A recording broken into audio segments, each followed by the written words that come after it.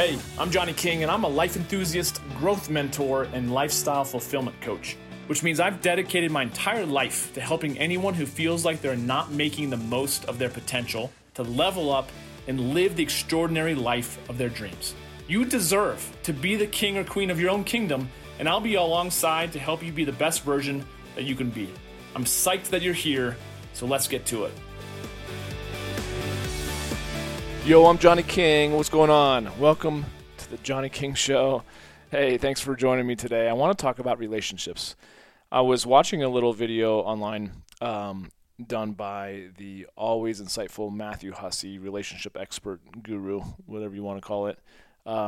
Dude has got, relationships dialed in a major way. And he said one of the biggest mistakes that's ever made in a relationship is assuming bad intention, right? I've been in a lot of relationships over my 40 plus years of being on this planet.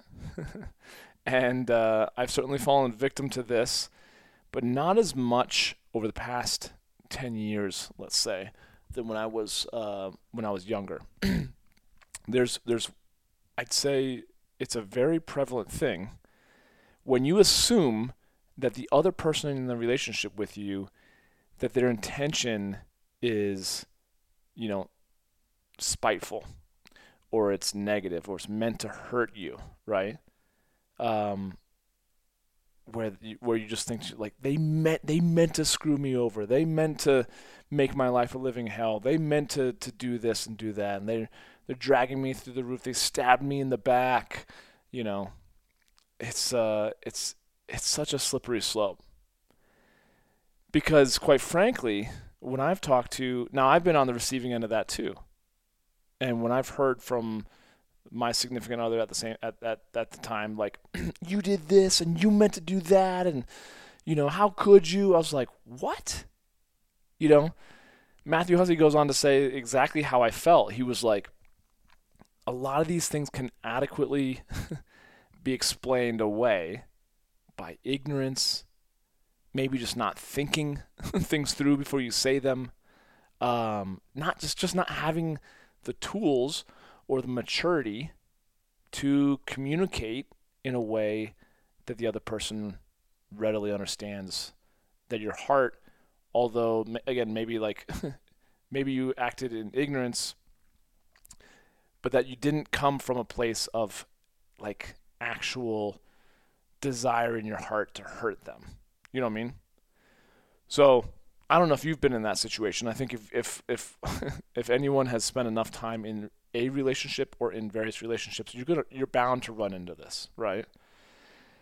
But it can be so challenging and so difficult and frustrating, especially when you're on the receiving end, from the standpoint of like, no, I did this, or even like I did this out of the kindness of my heart, and it's turned completely around and made out to be this horrible thing. Have you done that? Have you had that experience where like you were actually attempting to do something sweet and it completely backfired on you, and the other person made out to be something huge, and that you meant to make this, a living hell for them, and you're like, what? I actually was trying to come from my heart on this, granted maybe poor execution, but cut me some slack on this, So the interesting thing is why this happens. And Matthew Hussey mentions this, and I completely concur. I completely concur that we do it because we immediately rush to confirm our worst suspicion that we're unlovable, that we're not enough, that we're a piece of shit, And so I've had significant others where like, you don't love me, I'm just eye candy on your arm, I'm just this, and I'm like, what? Again, I'm like, what do you, like, how can I communicate to you any more effectively how I feel? Clearly it's not landing. And I've been in several relationships where you communicate words of affirmation, and it never lands, right? But that is unfortunately all of our worst fears, is that we're not enough and that we won't be loved. But if you start to believe that the other person in your relationship has bad intention, oh shit, like game over. Because you start to have that story or that narrative, right? And you'll look for any sort of evidence to even like you're just like you're just pulling straws. You're just looking for the tiniest of spider web connections between that thing and that experience over here, and those two things barely connect. But oh, there you go. Like even if you have a remote connection between various things, we tend to gather evidence because our ego wants us to be right. Our ego is looking to protect us. Our ego wants completion. I want to be able to have a great sense of what's the word? Certainty, security, that what I feel, what I'm experiencing is right. And so we'll find evidence like, oh, you did this, and then you do that. And I've sat down with various people after the fact, especially as I've gotten into like just understanding why we do what we do, and sit down and be like, where did things go wrong? What was your story? Like, because I know we all have our various stories, right? Of how relationships either thrive or don't survive. And it's been interesting to sit down with various girlfriends of mine over the years and be like, oh, okay, well that wasn't my experience at all. I remember sitting down with an ex and she's telling me like this happened and then you did this and that's the way. I'm like, what? Have you noticed a theme? This is the theme for today's podcast episode. What? I'm like, I don't know who you were in relationship with, because whoever you're explaining to me as or describing that, well, that wasn't at least my experience of me. Now, there is something that's interesting going on here. You have to be extremely curious, because a lot of times who or how we think we show up to other people is actually not even remotely close to their experience of us, right? And so I think that is a big thing that you have to take into consideration. But because we all have these two same fears of fearing that we're not enough and that we're not loved, then when we find that story or that narrative that says, oh, they have bad intention, and we look for evidence to support it, all that does ultimately is confirms our worst fear, right? And in the various relationships that I'm thinking of in my experience, and you might be, have your wheels turning right now as I'm talking about this, I've had various relationships end not because of a lack of love, but because of this narrative that my significant other at the time had, that I didn't love her, that I didn't feel, that I wasn't appreciative of her, that I wasn't seeing her, and it was confirming her worst fear, that she was not anything special. She just was a placeholder, and I call bullshit. And the challenge is, I guess in any dysfunctional relationship, a lot of times it becomes who can push the big red button the fastest, right? Who's going to be the one in control? I don't want to, if this is going downhill and I sure as shit know that I'm not enough, and I'm starting to find evidence to confirm that you really don't actually love me, you're just going through the paces, or like it's only a matter of time till this all falls apart, well then I'm going to push the big red button. I'm going to eject out of this relationship because I want to be in control, because better to at least be in control than to be the one who is left. Does that make sense? Unfortunately, gosh, it's just like, we all have our regrets and our past learning experiences, and they don't have to be regrets as long as you really learn from them, because we're all provided with what we need. And even if relationships end, there's always, I'm just a firm believer that there's always abundance available to you right here, right now, in this very moment, whether you're single or whether you're coupled at the moment. But I do hope that there is the humility and the wherewithal and maturity for all of us as we're doing this journey to realize, oh, maybe that was me that one time in that relationship. I can see that for me. I can see where my insecurities were being triggered by someone I was with, and I fell apart. I like shrunk down. I played small. I just kind of became a little puppy dog, and I lost my sense of balance. I couldn't handle it, and the idea of being single and not being triggered, not being like constantly provoked into my fears that maybe I'm not good enough for this person. It was just nicer to think, you know what, I'm just going to be alone. And so I broke up with her. But I've been on, like I said, I've been on the receiving end where I'm totally into this relationship. I'm committed. I've put myself out there. I'm all in. I'm pushing all my chips into the middle of the table. And yet she's been the one who's pushed the big red button because of her fears. And yet she's made a story about why I was the, biggest waste of space, and this horrible person. And I had all of this horrible bad intention, which quite frankly is all bullshit. But that was their experience. That is their lens, right? And I'm kind of putting this out for you too. What is the lens that we look through? If we are deeply insecure, we will find evidence to support that story that we're insecure, that we are, not that we're insecure, but that we are, like I said, not enough, and that we won't be loved. And we'll just go from relationship to relationship to relationship, finding other people to confirm our story. And then maybe we end up just settling for someone who we don't love, but that they're safe.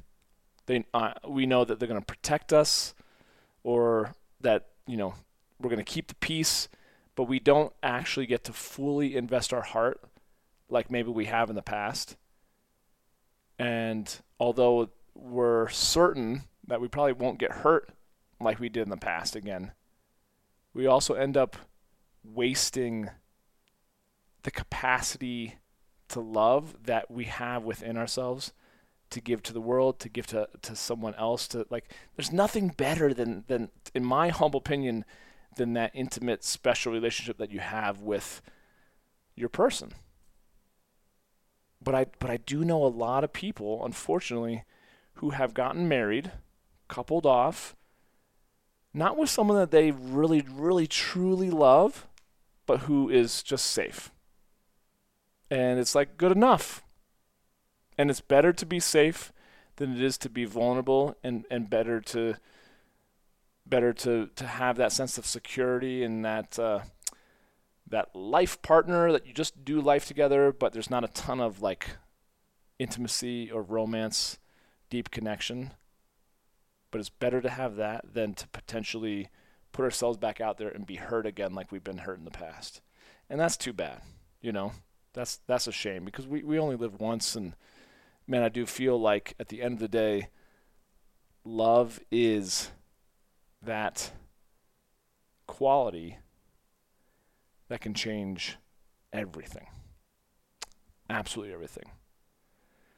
So coming back around full circle, one of the biggest mistakes that you can make in any relationship is just to assume that the other person has bad intention. And the way that I've worked through not falling victim to that in the past personally, that I recommend that you do too, is start to ask yourself more frequently, what else could this mean?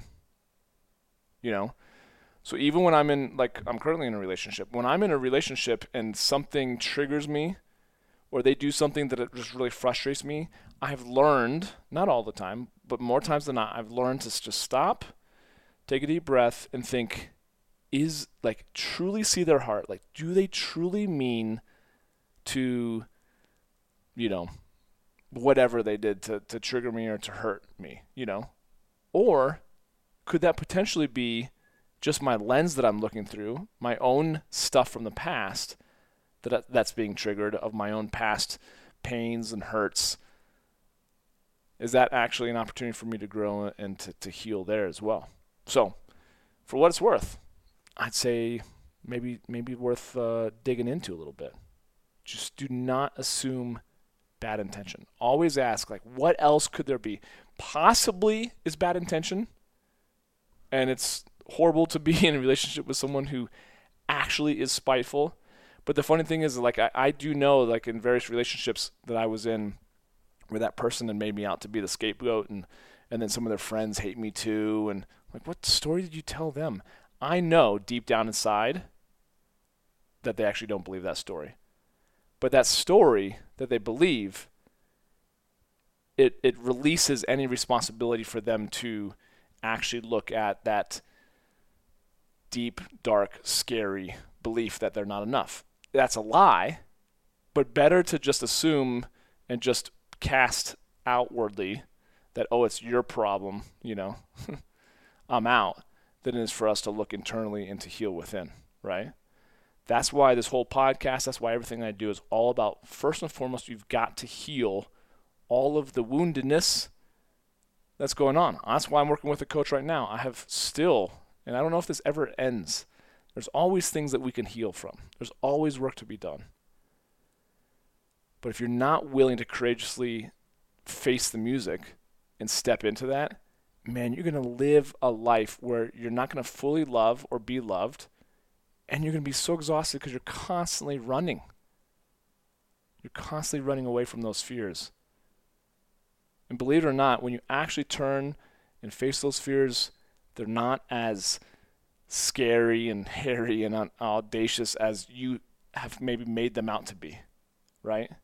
Because if you've been running for years or decades from some of these things and you have yet to face the music, like, this thing can feel like it's literally like this huge snowball that's building and building, and you can feel it rumbling under your feet right behind you as you're running as fast as you can. It's just exhausting. It's an exhausting way to experience life, and you're missing out. I'm telling you right now.